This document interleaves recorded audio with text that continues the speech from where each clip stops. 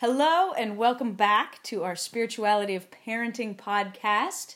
This is Bethany here with Cammie, and we are discussing today the next chapter, chapter 3 in the book Bless This Mess by Baskett and O'Donnell.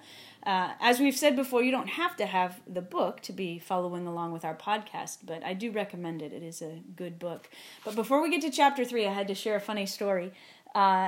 Last week, if you listened to the podcast, it was all about helping our children to live into the person that God created them to be, and not necessarily the person that we want them to be, we as parents. And so at some point, we were at the dinner table, and I asked Ben the question, right? Are we doing a good job as your parents, letting you live into the person God created you to be?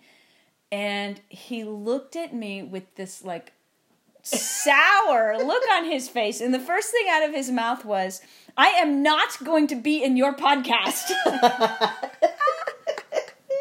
Oh, I've asked that poor child to do so many church things. Yes. I think I've scarred him. Now, that being said, he very willingly does the ones he wants to do. That's true. And he has fun doing them. Yeah. But in case you were hoping for a cameo from Ben in this particular podcast, no. Not going to happen. Or any of them. No, he does the Sunday School podcast. No, but not this one. Right, yes, right. This series. And then he never did answer the question, so we'll leave that. No, he did. He said we did a good job. I think then he said, can I go? I think he was placating us. Exactly. Which is a good introduction to the subject of today, right. Actually. So this chapter is called How to Be Good, and good is in quotation marks. And we'll get into the meat of it, but just an overview. Basically, their point is, especially as young kids have very dualistic thinking, right? Things are either good or bad. And right. A lot of, say, movies and TV shows help that perspective along. There's the good guys and the bad guys. They're urging us in this chapter to very early in our children's development try to give them more gray areas. Help them realize that things aren't always just good or bad. There's a lot of in between. Interesting. And we as people aren't just good or bad. There's a lot of in between. And so one of the things they say, whenever Molly's kids, Molly is one of the authors, ask the question, "Who's the bad guy?"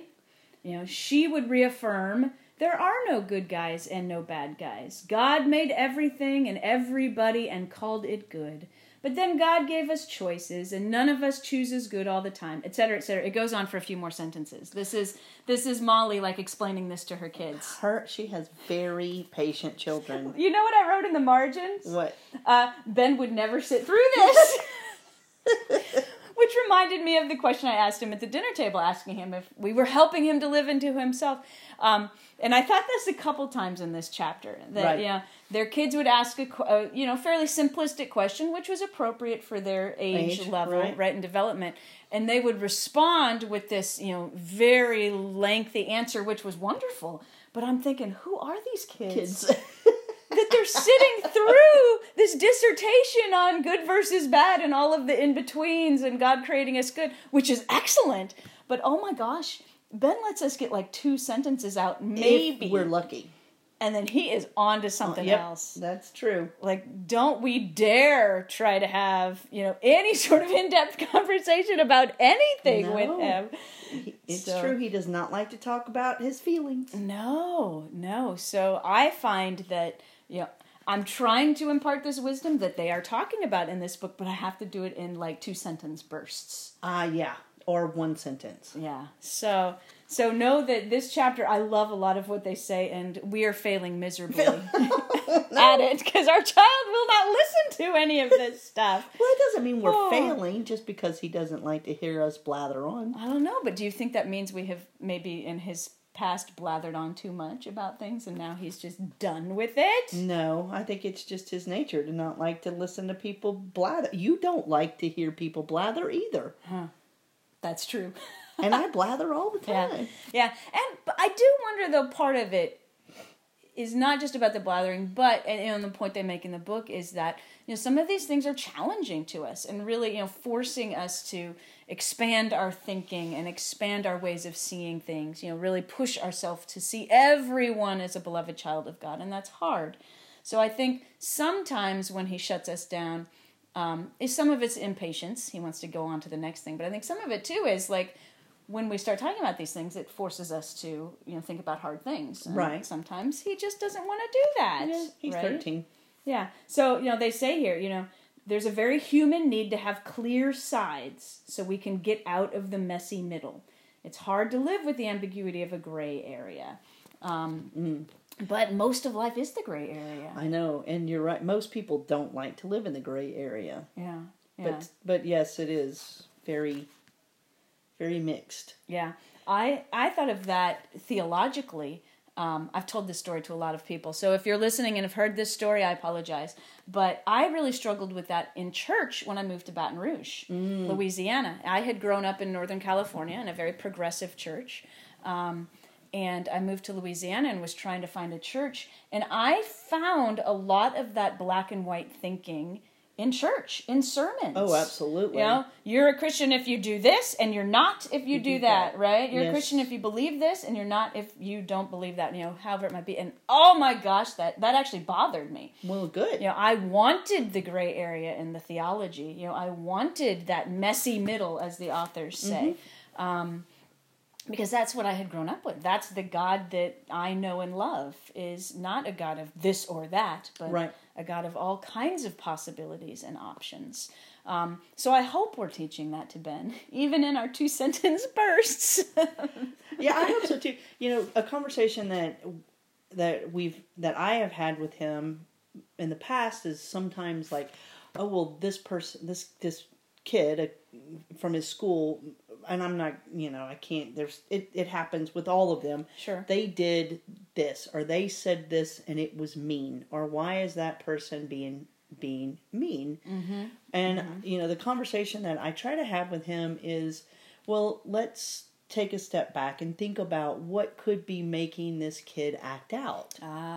What influences are making him be mean? Does he have a sibling who picks on him? Maybe there's some stress in his family. We don't know what's going on. Yep. But try to remove yourself from that it's about you, because it's not. Mm-hmm. Usually when especially when kids are mean, or people in general, it's because something else is happening to them internally.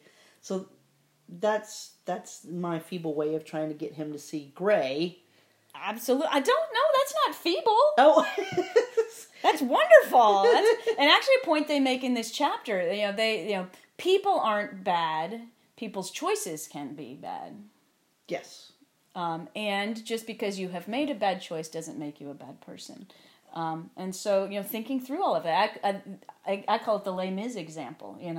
Did Jean Valjean steal that bread because he was a bad person? No, he stole it because he was desperate and his family was hungry. Right. Now, that doesn't make stealing good, but you look at all of that motivation behind how someone may have acted. Yeah. Yeah. Look at someone's, I can't remember, there's 3 things: their traditions, their faith, and their experiences. Are you doing the John Wesley quadrilateral? Yes! Did I get it right? There's actually 4. Oh, what's the next one? Did I screw it? Wait, did I get them right? There's tradition, reason, experience, and scripture. Yes. Yeah. I was close. Look at that! Like the good Methodist you grew up as. Well, yes. Yes. And, in theology, we talk about John Wesley was a theologian, founded Methodism. And he's talked about those 4 specifically in faith terms and religious terms, but I think it could be applied to a lot of areas of life. Right, and if you can't take someone's experience or tradition out of the equation, and the other 2 that I forget. So, yeah, faith and scripture. Not that everybody has read scripture, but I think those traditions and experiences do shape a lot of how we react to things. Yes. Yes. How I would say how we react to things, and also the choices that we make. Right. That are not necessarily reactions. They're, we make choices every day of our lives. Which is what causes the gray, because nothing is black and white. None of us have had the same exact experiences or traditions in our life. Mm-hmm. So if I traditionally am met with anger at something that I've done by a parent or a sibling, then that's how I am going to react when something like that is done. Right. And if I'm not met with that way, then I won't react in that way. Yes. Yeah, and they put it this way. Good segue. Oh, look at that.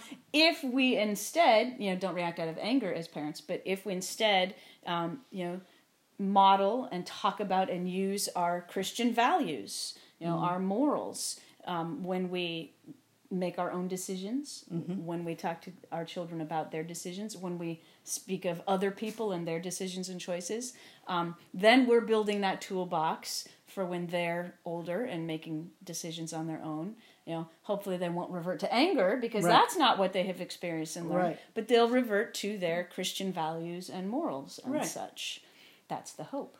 Yes, showing patience and kindness. Yes, yes. So they say this: as our kids get older and make increasingly complex moral decisions, and this is the hard one for me at least, they will sometimes choose wrongly in a way they come to regret, or choose differently from the way we would. Now this comes right after them saying, the author's saying, let's show our kids our Christian morals and values, because then they'll choose in that way, we hope, and often they will. But then the authors are acknowledging there's nothing we as parents can do, nothing, to keep our kids from, at some point, choosing badly. Yes. Ugh. That's a punch to the gut. I always want my child to choose right. Right. And you always chose correctly. I, however, did not, and I made way more mistakes than in my, especially, in the teenage college years, than you ever did. So I'm not going to deny that. That's true. But look at the amazing person you turned out to be. Learning from and growing from your bad decisions. Right, and so I think that sometimes making some mistakes can help you to see what you don't want. Like when you attended that church and it pointed out to you what you did not like. That's true. So sometimes... Yeah. And I would say, Ben is 13. We're not quite there yet when he's really sort of out in the world making choices that he will regret. Right. But I think we're not only probably a year or two away, probably the high school years, that will start to happen, as he hangs out with peers more than he hangs out with us. And I'm not looking forward to that time. No, it's a scary time. Yeah. And I think I'm going to struggle with that. Not micromanaging and letting him make his own decisions, even when those own decisions are bad. Well, you will do a fine job of not micromanaging, because I am going to. Mama Bear comes out again. No, you can't. This book says not to do that. She's speechless. That rarely happens. I don't know if... micromanaging, but... being mindful of who he is with and what are the influences in his life, because his friends will be way more of an influence over him than we are, as it was true for most of us in that age bracket. That's true. That's true. And so to know his friends well and their family is a goal of mine. All right. Sounds so good. Is that micromanaging? No. Yay. Although the authors do talk about, they do mention that, but they also talk about helping us to remember that our child may see a peer or a friend in a very different light than we will. So, they also encourage parents not to be too quick to say, why are you hanging out with that person? They're a bad influence. And if there is, say, a peer that we think is a bad influence, instead to ask more wondering questions like, oh, we notice you're hanging out with X, what is it you see in him that makes him a good friend? Questions like that, rather than stay away from that person, they're a bad influence. Oh, absolutely. That would never work with our child. Well, and because that person may actually not be a bad influence. Like, our child may see something in that person that is wonderfully delightful that we're just, not seeing from our vantage point. Absolutely. I still will need to know this Absolutely. person X in order to be able to get to know that person as well. Yes, indeed. And so your child is out there, really of any age. I shouldn't say out there in the world. 6-year-olds can make bad decisions too. Mm-hmm. And they make a bad choice. Okay. Right? So then what's important, because they're going to. Yes. Is how do we deal with that or react to that as parents? One of their important points is we can be disappointed in their choice, not in them. And we know that, certainly. They're our children, but making sure that they understand that as well. Right. Well, are you asking me how do I see us reacting? Or how do you react? I mean, Ben makes bad choices sometimes. He does stuff we don't want him to do. Yeah, he's a pretty easy guy. He is a rule follower. He is a rule follower. Like me. Yeah. I think that we have had to react in those ways and tell him just exactly that. We do not like the choice that you made. We love you and will support you. And to understand that there are consequences to bad choices. If you do make a bad choice, and just know that there will be consequences, but it'll be okay. They also mention in the book, laying the foundation for a relationship where if there is a difficult choice, sometimes, kids have to make some choice in the moment when they're with their peers or what have you. But if there's a difficult choice, have you laid the foundations? Have you built the relationship where your child can come to you? Yes, but we do know that Ben doesn't like to talk about a lot of stuff. Yeah. So. Here's a quote from the book. We can guide them toward making the best decisions they can and to know to ask for help when the best choice isn't clear. Yeah. Nicole Trotter said to us... Shout out to Nicole. Hey, Nicole. Yes. You can teach them until they're a teenager, and then you need to stop teaching and start listening more. And I may have that slightly wrong, but that's the gist of it. To teach in the early years and then listen in the later years, so that your kid does feel safe coming to you and having conversations. I struggle because I try to fix it. Oh, yes. You do like to fix it. I do like to fix it. Yeah. And so I know that frustrates him and you. Every now and then, yes. When I try to fix it instead of just listening. Don't fix, just listen. Yep, I know. Yes. So I do struggle with that. But you're very good at just listening to him. So I'm glad you have that faith in me. I do have a lot of faith in you. 2 other points I want to make from the book. One is that, again, this thought that, everyone's going to make bad choices. It doesn't make them bad people. That we can also be transparent with our children about our bad choices. Yeah. In an age-appropriate way. Of course, all of this is in an age-appropriate way. Right. But, there's something to be said for our kids, seeing when we don't do what we would have wanted to do or what we perhaps should have done. And knowing that doesn't make us bad people. Right. Either. No, I agree with that. I remember one time when he was little, he had done something and I overreacted. But I had had a bad day or a stressful day. Maybe not a bad day, but a stressful day. And so later on I went in and I told him that I thought that I had overreacted. And that I was sorry. And sometimes, we make mistakes too. And so I hope that helped in that situation, and I hope it conveyed to him that we do make mistakes, Right. and it's okay. Yeah. And it doesn't mean that we don't love each other. Right, yeah. We do make mistakes, and also then we hope to learn from our mistakes and do differently in the future. Right. As we want our kids to do. Yeah. Here's a quote from the book. We parents, are we able to admit our own mistakes to or in front of our children, to exhibit remorse, make apologies, vow to do better, and then change?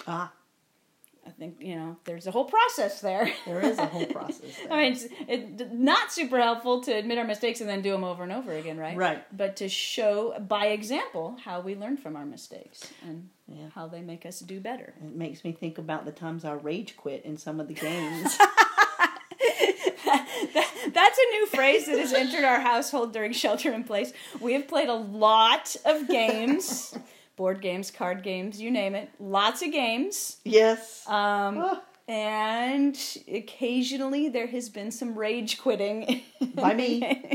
I'm going to admit it. I was not going to call out names. I did. I called myself out. You would have been, don't rage quit. But you call yourself out. I do. In the moment, too. I have rage quit, and I'm sorry. Now, are you going to do better in shame? Well, that's the problem. I need to work on that. I need to stop rage quitting. Well, you are very competitive. I am, I know. Yeah, which is, can come with its positives and its negatives.